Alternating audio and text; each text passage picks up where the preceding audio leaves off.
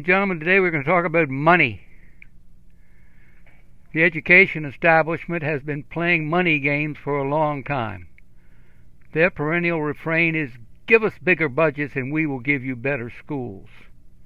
Well, budgets get bigger and bigger, but the schools don't improve. In fact, they get worse. That is the big story in American education for a long time. There may very well be an inverse correlation between school budgets and whatever success the schools have with students. We have to understand what correlations exist and then fight our way to a better deal. That's where you put in a reasonable amount of money and you achieve great results. What we do now is spend vast amounts of money in order to get stupid results. The waste is pervasive, but it's even more destructive than you might suspect. We have a superabundance of self-appointed experts running the show. People such as administrators, superintendents, consultants, principals, and professors, people who get bigger salaries than they probably could get in the real world.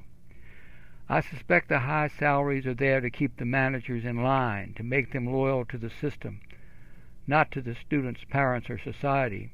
For example, there are many superintendents over 200,000, and my crude assessment is that their main job is telling parents what they can and can't have.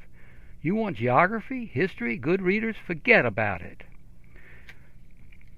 A second mechanism, distinct from the salaries, is that these education czars use education that doesn't work very well, so you have to do everything 2, 3, and 4 times. This is particularly true in reading. Children should be learning to read with phonics in the first grade. Or you can string the process out 4, 5, or 6 years by making the children try to memorize sight words. Now, a very smart businessman, writer, named Albert Lynn, all the way back in 1951, wrote a book titled Quackery in the Public Schools, and he said a lot of things that are still startling. The education professors set up an elaborate machinery that took good care of education professors. So we have socialists making money like capitalists. Isn't that a pretty irony? Lynn explains that education is the only field where people get a degree or certificate, and then they must keep earning more degrees and certificates for the rest of their lives. You should know teachers never fully graduate. There is an elaborate boondoggle to keep all the old professors fully employed, providing courses to the next generation of educators. Everyone has to keep coming back in the summer, on weekends, or whenever professional development courses are brought into the schools. Now here's an interesting detail. Len was writing at mid-century about patterns that were established in the 1930s and 1940s. So a clever researcher like Len was able to see those patterns and fully explain them. The whole school system, it turns out, is a piggy bank for hack professors pushing bad ideas into the classrooms of America. We are talking about a jobs program that never ends. Furthermore, all of these things are ways for the professors to maintain their control of the schools and teachers. I mean, you can't have teachers thinking their own ideas and going off in their own direction, right? No, they must be part of the program and subservient to the party line. We would be better off if the school was a lean, mean education machine. Instead, it is more like Flounder, the hapless college student in Animal House. The dean tells him that it's not a winning proposition to go through life, quote, fat, drunk, and stupid, close quote. One of my special interests has always been reading and the poor instruction so often found. Here's how that works in practice. Children are told to memorize sight words in the early grades. The kids can hardly read a paragraph. Their education is in first or second gear for years as the children learn each year what they should have learned already. Naturally, you need tutors, counselors, therapists, remediation professors, a whole slew of expensive experts who test and assess and measure. A single semi-literate kid can absorb a huge budget. In fact, children are artificially impeded and then expensively saved from that fate. There is nothing subtle here.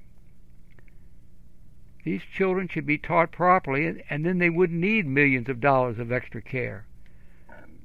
Teach your children well and save a bundle. And even if you spend the bundle, children improperly taught at the beginning may never recover. Using methods that actually work is a great way to save billions. I recently read a monograph by a man from Hungary who was surprised to find that people in American schools could move up to second grade without being able to read. He was shocked. This advance was not possible in Hungary. You have to learn to read or repeat the grade. Then there's no big problem and no big expense. Our public schools go the other way. Everything taught slowly, everything taught awkwardly, everything repeated and repeated and repeated as the student rises into middle school. Throughout this fake process, children are not learning the basic information they will need in life. So you have millions of children who are semi-literate, cannot find Alaska on a map, and couldn't name the 4 directions.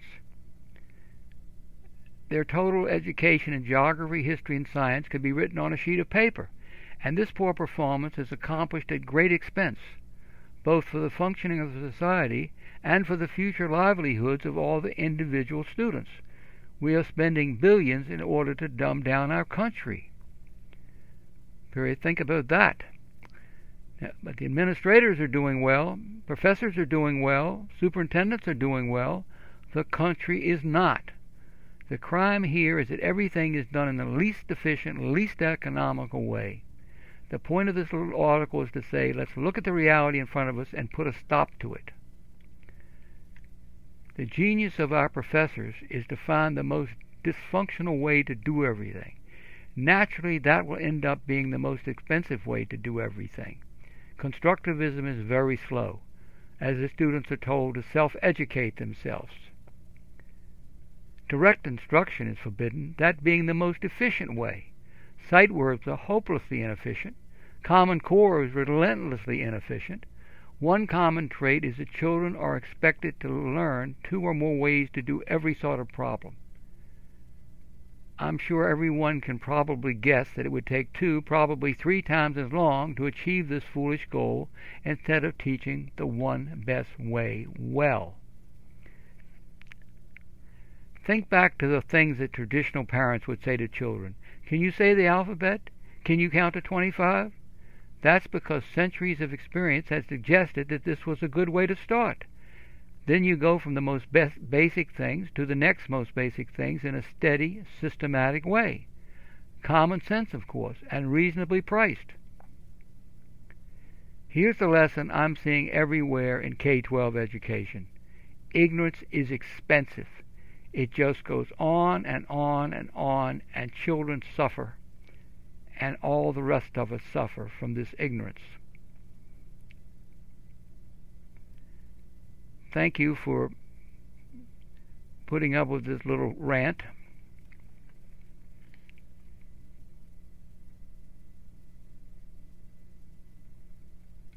Overview.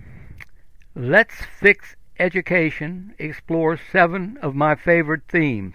First, this podcast is a meditation on what I call the K-12 crime scene. So many destructive ideas. Understanding them is the key to fixing them. 2. By doing that, we will have better schools at less cost. 3. Nothing much changes decade to decade. The big questions of the 1930s were the big questions of the 1960s and the 1990s. Any subject we discuss can easily intersect with any other subject. Most people instinctively want traditional education, but the education establishment fills classrooms with progressive gimmicks. The result is that we have a standoff, and that's why you run into the same ideas over and over. 4. The big brains in education keep telling students, don't bother memorizing this or that. You can look it up later. B.B. King, the great guitarist, is much smarter. He said, The beautiful thing about learning is nobody can take it away from you. 5. Lenin's ghost wanders through our school system. The hard left thinks big. If they have to kill millions of people to build their perfect society, that's okay. Same goes for dumbing down millions of students. Totalitarians want power. They will do anything to get it. 6. If we are going to survive, we have to take each child to his or her limit. As it is, we are creating millions of sub-educated students, from K right through college. 7. Analyzing education, especially dysfunctional education, is a lot more intellectually interesting than most people suppose. You'll enjoy this. Finally, P.S. My book, Saving K-12, runs parallel to everything discussed on this podcast. I also have an education site, improve-education.org, with 70 articles that complement everything discussed here. And I have hundreds of articles on the Internet. Enter a topic in Google with my full name, Bruce Dietrich Price, and let Google make suggestions. Thank you for visiting.